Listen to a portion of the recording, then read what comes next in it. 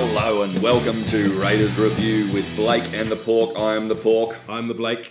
And I'd say there's a fair few upset Raiders fans out there this week. Blake, how do you feel about that? It's hard not to be upset. Friday night was, it was bizarre. Bizarre. It was a travesty. Yep, a travesty. You sort of expect to get, the odd rough call here or there, but we just had absolutely no luck. We went into the game with a huge injury crisis. Mm-hmm. I was saying before, Caesar, the team got named and he got injured about half an hour after the team got named. So we went there 5 players down. And look, after a very fast start from the Sharks, and then we really came back and we should have won that game. And it was just, there were probably 4 big, I think, refereeing issues there. Obviously, the try, no try. Yeah. The forward pass. Yeah. There was that bump on Oldfield, or where Oldfield did the bump, which was absolutely nothing. Negligible. And even at the death, I thought that the call for when Hodgson stole the ball was called a knock on. I didn't even see how that was a knock on. It just felt like we couldn't get anything that night. No, I don't think we could get a damn thing. I really think as a team, and I'm careful with my language here, as a team, as a club, as a group of supporters, I feel we were violated. I think there is a definite need for us to be able to go forward as a unit and make a victim impact statement and have the people who violated us in the most horrible manners that they did on Friday night actually sit there and listen to exactly, how we all feel and the impact that it's had on us after we were so horribly violated, because that's what it was. It was violated. And I think when you come to the questions that we've got in, there are a lot this week. Most of them go around the refereeing. So Ryan Gillard says he's annoyed that the McFarlane howler distracts from all the other howlers that were in the match, because it really, raising the flag, and then Jared Sutton not actually doing anything about it at all was bad. Matt Potter says, why isn't Perinara getting any heat from this? I reckon as well. I agree. Look, he had every opportunity to say, hey, that ball was knocked on, and make this a dead issue. But the fact was... Or the flag went up. Anything at all that showed that Henry actually had some testicles. Well, but the thing was, with the when it went to the video ref, he went up as no try. And then they went to the replay, and you couldn't tell if it was a knock-on or not. Yeah. So I thought, therefore, okay, there's no definitive proof to say that it wasn't a knock-on. Yep. They'll have to refer back to the on-field decision of no try, but yet they called it a try. Yeah. And that was even totally separate. And you could see at that point that Jerry was pretty upset, because he suddenly... I think Jerry Sutton at that particular moment... Did you see where he's drinking the Powerade? Yeah. And he just had that ashen look. Blood drained that's out exactly of his the face. moment I was thinking of. And he's talking to the bunker at that stage about all sorts of things, and you can see he knows at that stage, because he knew that Ricky McFarlane's flag had gone up. He'd almost blown the whistle. He should have blown the whistle. And none of this happens if he blows the whistle. None of this happens if he says the flag's gone up, so we're going to have to stop it. None of this happens if Perinara doesn't decide that the ball wasn't actually knocked on, or basically says the flag went up. So it's, even at worst case scenario, an attacking scrum to the Sharks. Yeah, even at worst case scenario. It's a bit like that. Happens. Have you watched that air crash investigation show? Yeah. It's never one single event that causes a plane crash. It's a whole series of events, and at any one point, it could have been averted. It was just sort of like appalling decision compounded by another appalling decision.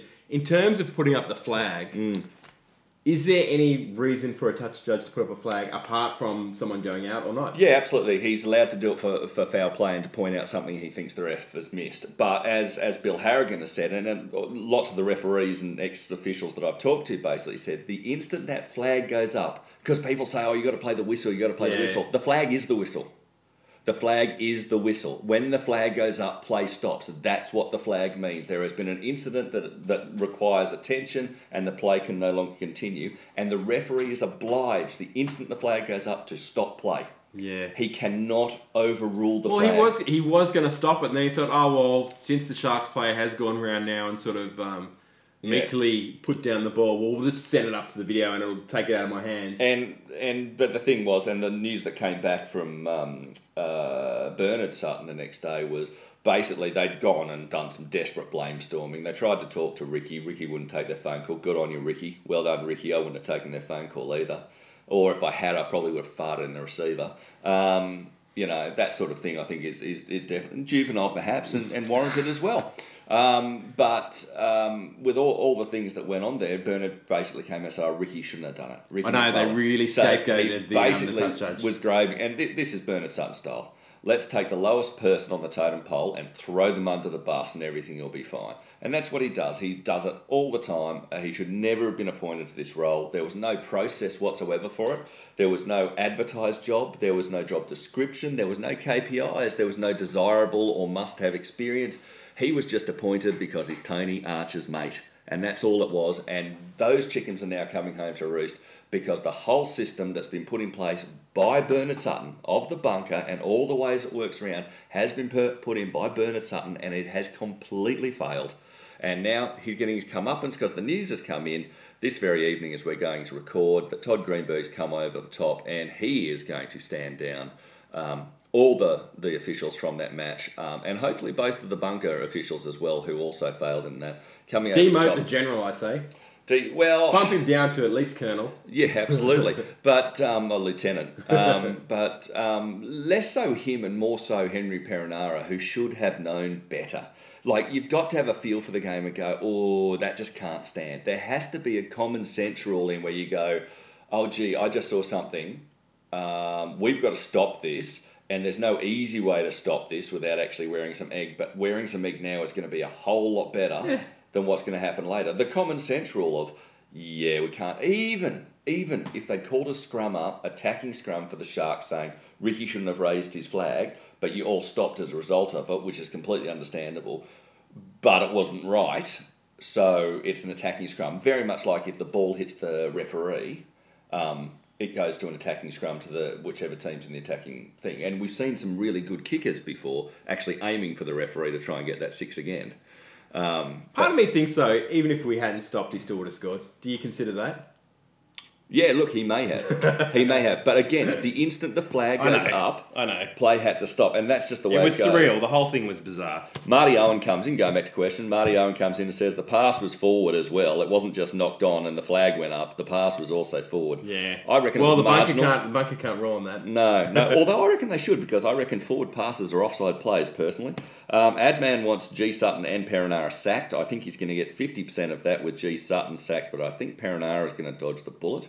Ryan Gillard says again, he also wants Perenara sacked. A lot of people don't like Henry. Yeah. I've got to say, I've met Henry, really nice guy. You like everyone, though. No, I don't. There's a couple I don't like. Do you want to hear who I don't like? No, we know who you don't like. Who?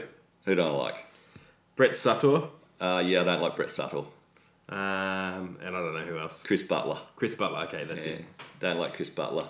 But those are the only two, and I have my reasons for those two, which aren't well known, but they'll know why.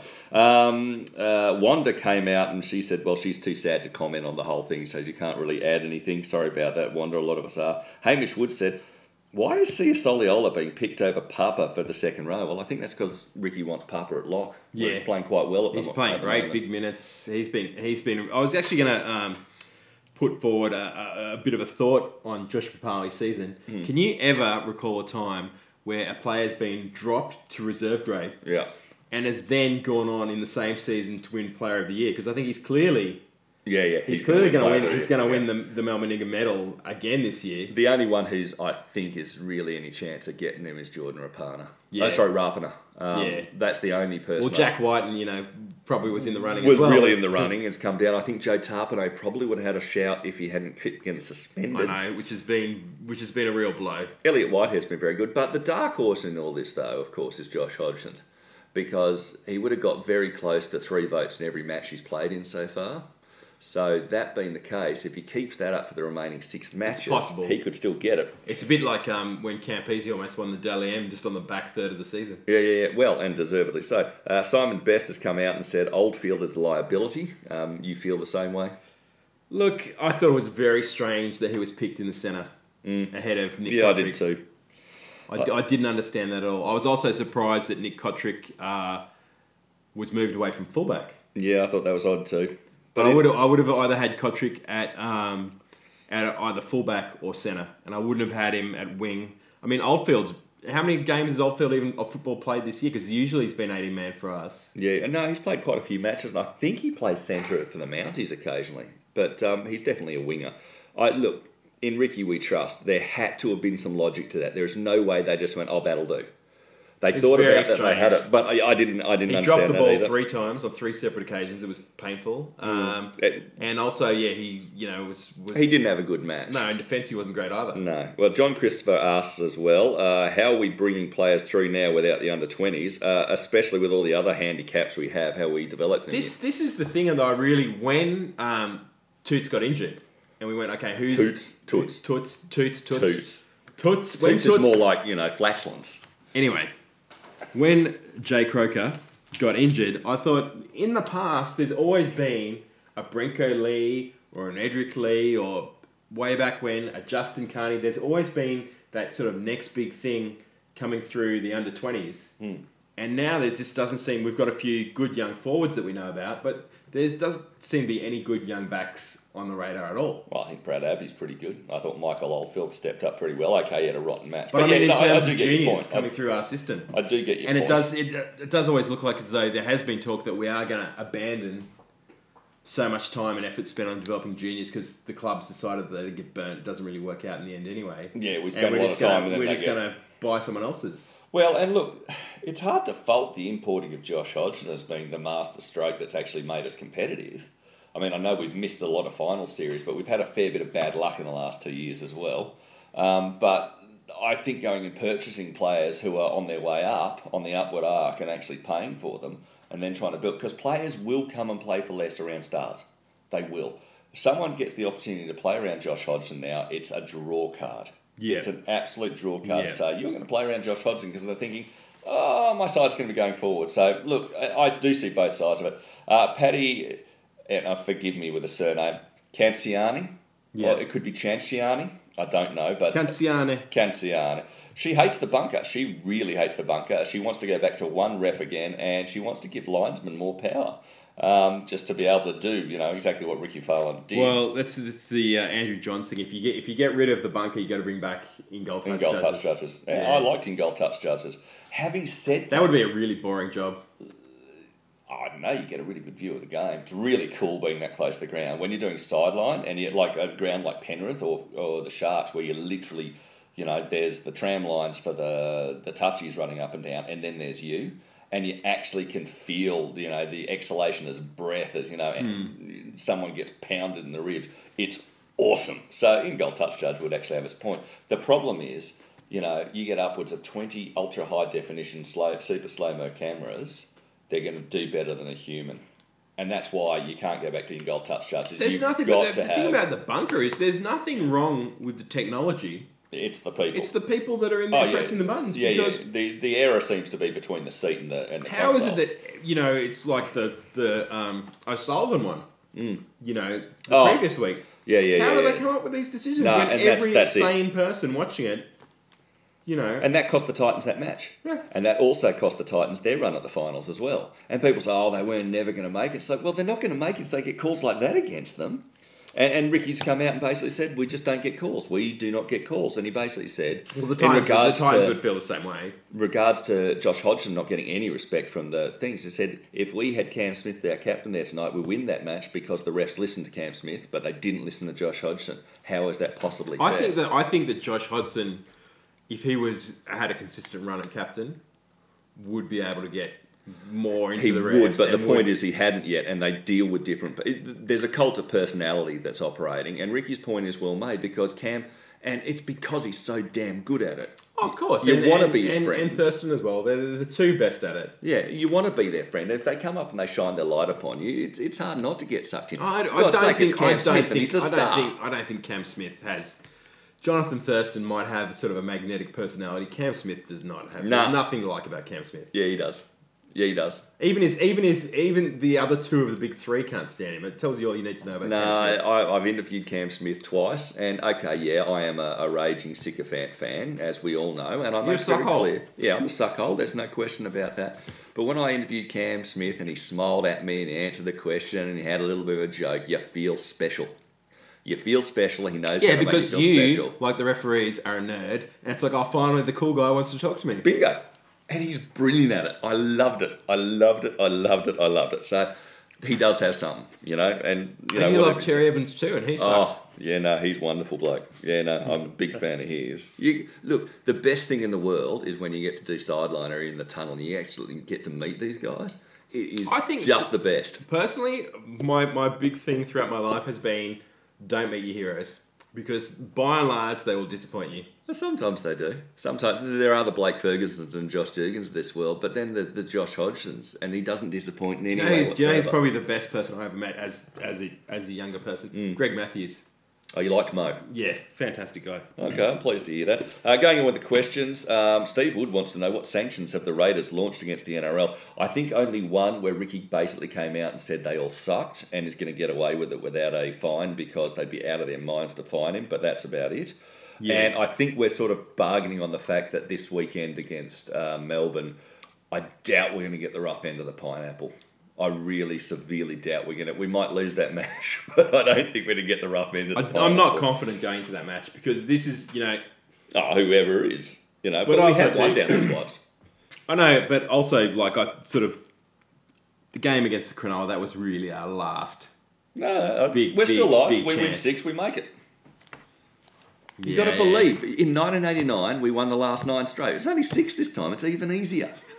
Come on, get your green bleeding boots back on, mate. Marty Singh wants a captain's challenge and no bunker for anything else. So the only way the bunker can come in is when the captain's challenge says, I want you to check that. Yeah. And you get 2.5, 2 failures. You keep them if you're there. I don't think that's a bad idea. Nick Roberts, he's hating on Ricky. Doesn't like Ricky. 1 final series in 5 seasons. Is not great, and we've talked about that before. And he says, why do so many Raiders fans support him?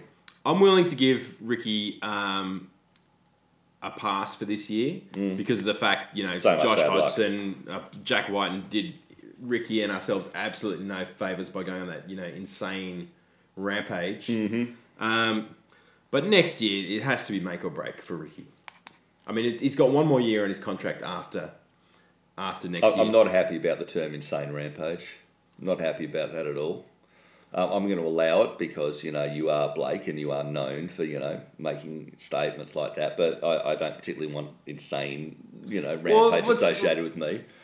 And no, I don't want to explore the issue at all.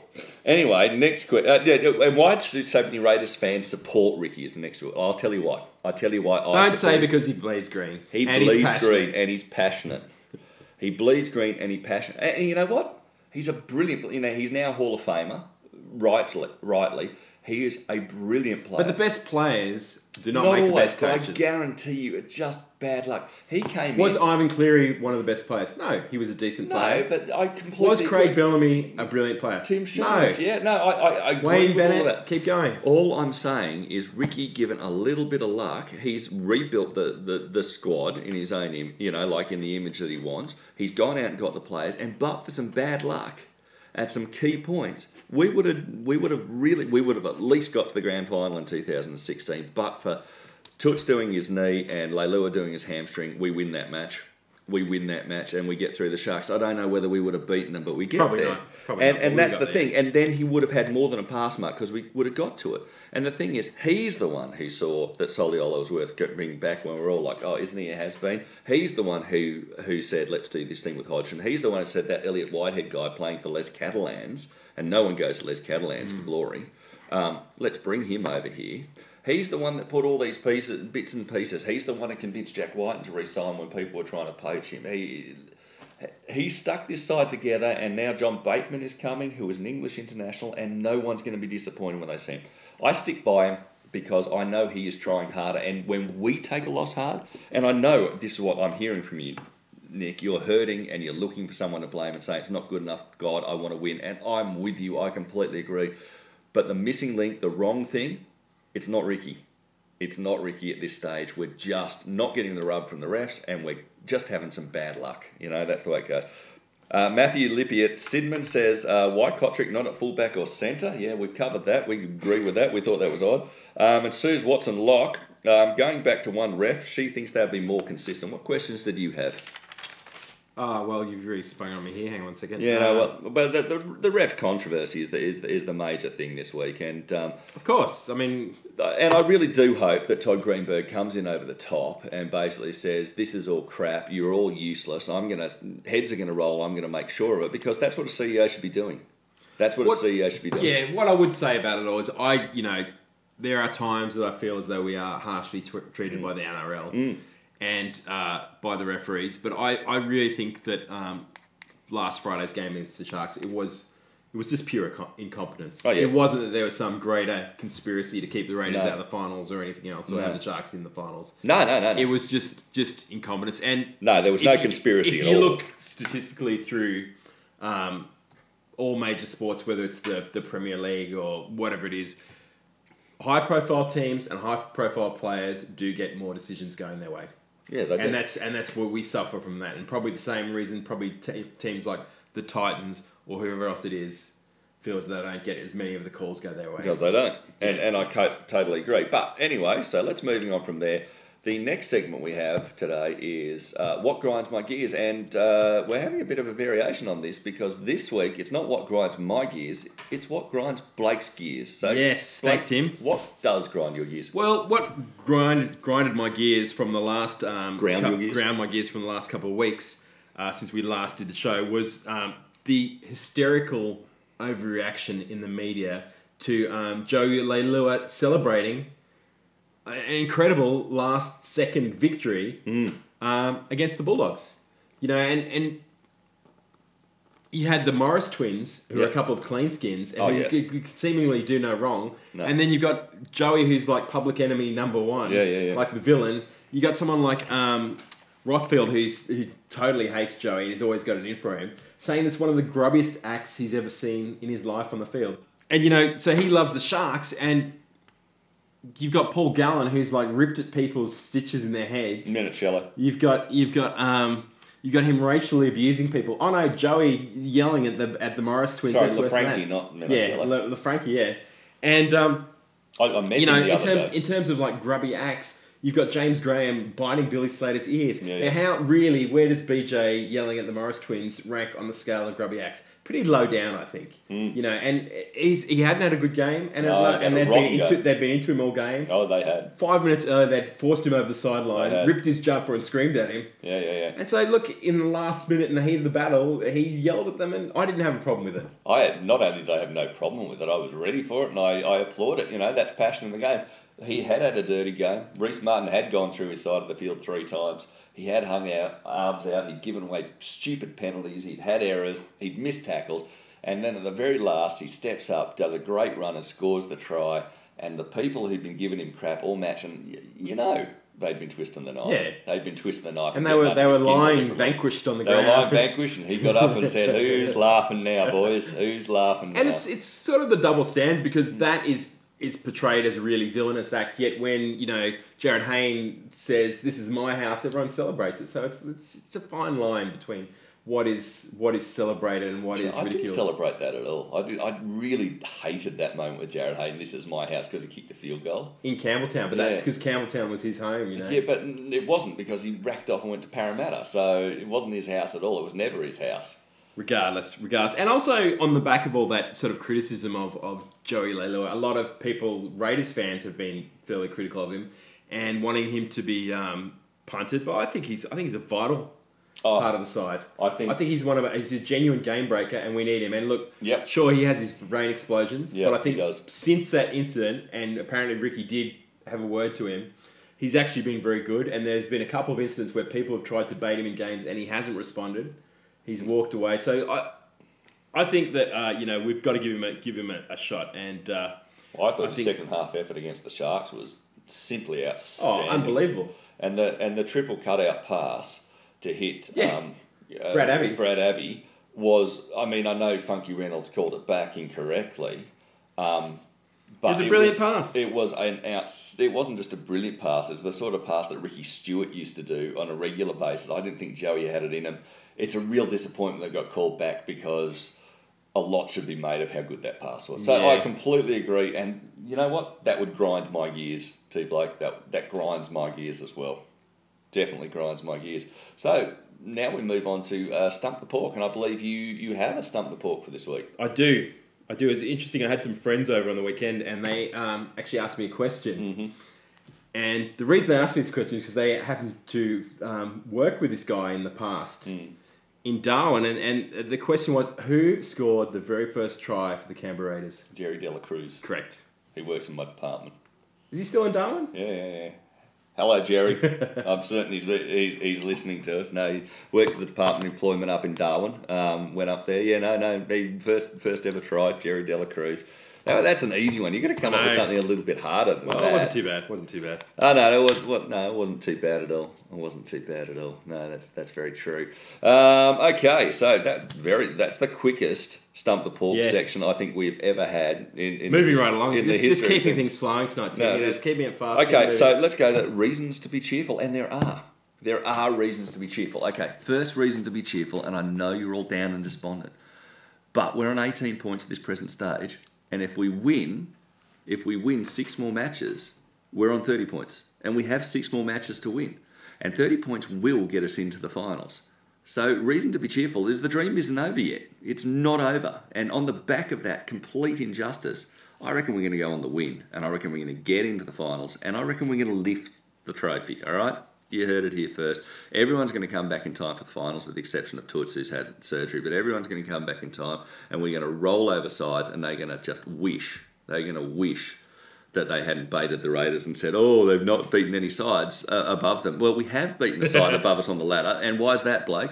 Because we've beaten the West Tigers, and they have now actually gone ahead of us on the table. Yeah, they have gone ahead of us on the table, and we've beaten them. So up yours. The interesting thing about the West Tigers is they've actually beaten all the good teams. Yeah, they've beaten Melbourne, they've beaten Souths. Yeah, the Roosters, and then they've lost to like Parramatta and Newcastle and all the... and us. Yeah. Other reason to be cheerful is, in spite of having 5 first-team players out, going away against a side that's in really good form at the present stage, the Raiders should have won that match against Cronulla. They absolutely, in the second half, in spite of the fact that they were down by 16 points, they came back and they won that second half 18 points to 6.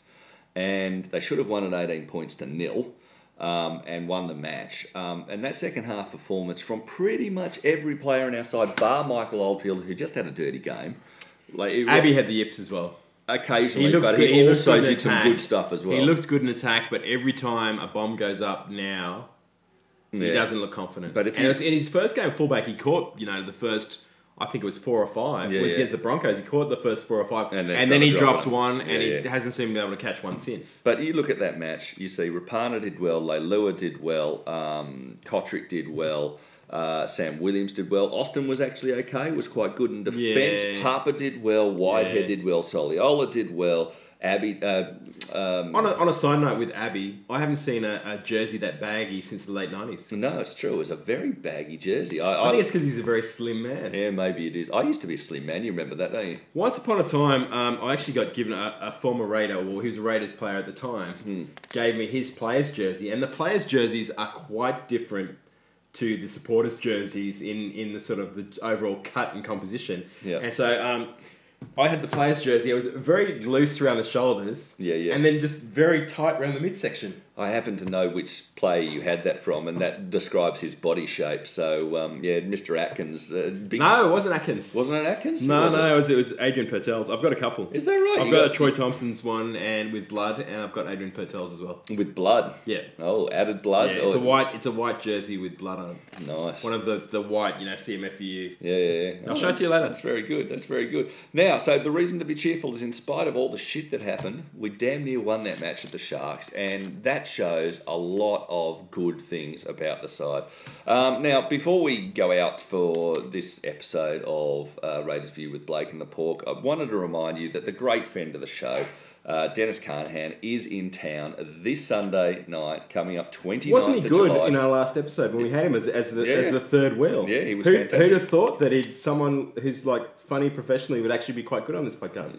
Who would have thought that? I mean, usually you have to have 2, unfunny hacks sitting here. And I believe Matt Cleary, long-time listener, also is intending to be on the show if we can get him down from Sydney, and away from his golf and his beer, which is pretty much what he he does. Anyway, Dennis, 29th, this Sunday, the Street Theatre. There are still some tickets available. It is hilarious. I guarantee there will be a fair bit of hostility towards the referees. There will be some Raiders players in the crowd as well. I guarantee you that much. It is absolutely hysterical. Please be there. Fill it up because Dennis, as you know, is a dyed-in-the-wool Raiders supporter like all of us. And to take us out, he has his own take of Video Killed the Radio Star in reference to the horror show last Friday night at Shark Park. The bunker is a waste of time. This is why people are turning off rugby league. Raiders v Sharkies in Cronulla Friday night. Raiders were down by 4 but still well in the fight. Valentine's forward pass was knocked on the right. The flag went up and the referee called knock on. The touchy raised his flag to say that play should stop. Then Jerry Sutton put his whistle in his gob, but inexplicably refused to do his job. He sent it to the bunker. They made another blunder. Video killed the rugby league star. Video killed the rugby league star. The flag went up, but then it choked. Like Donald Trump, the flag misspoke. I said the word would instead of wouldn't. The Raiders stopped when the touch judge's flag was raised, and Jerry should have whistled then to stop the play. Somehow the billion-dollar bunker missed the flag. And this isn't the first. Then Bernard sacked the touch judge. This has happened too regularly. But left the others untouched. Video killed the rugby league star. So you can put that in, and I think that probably clarifies things pretty good.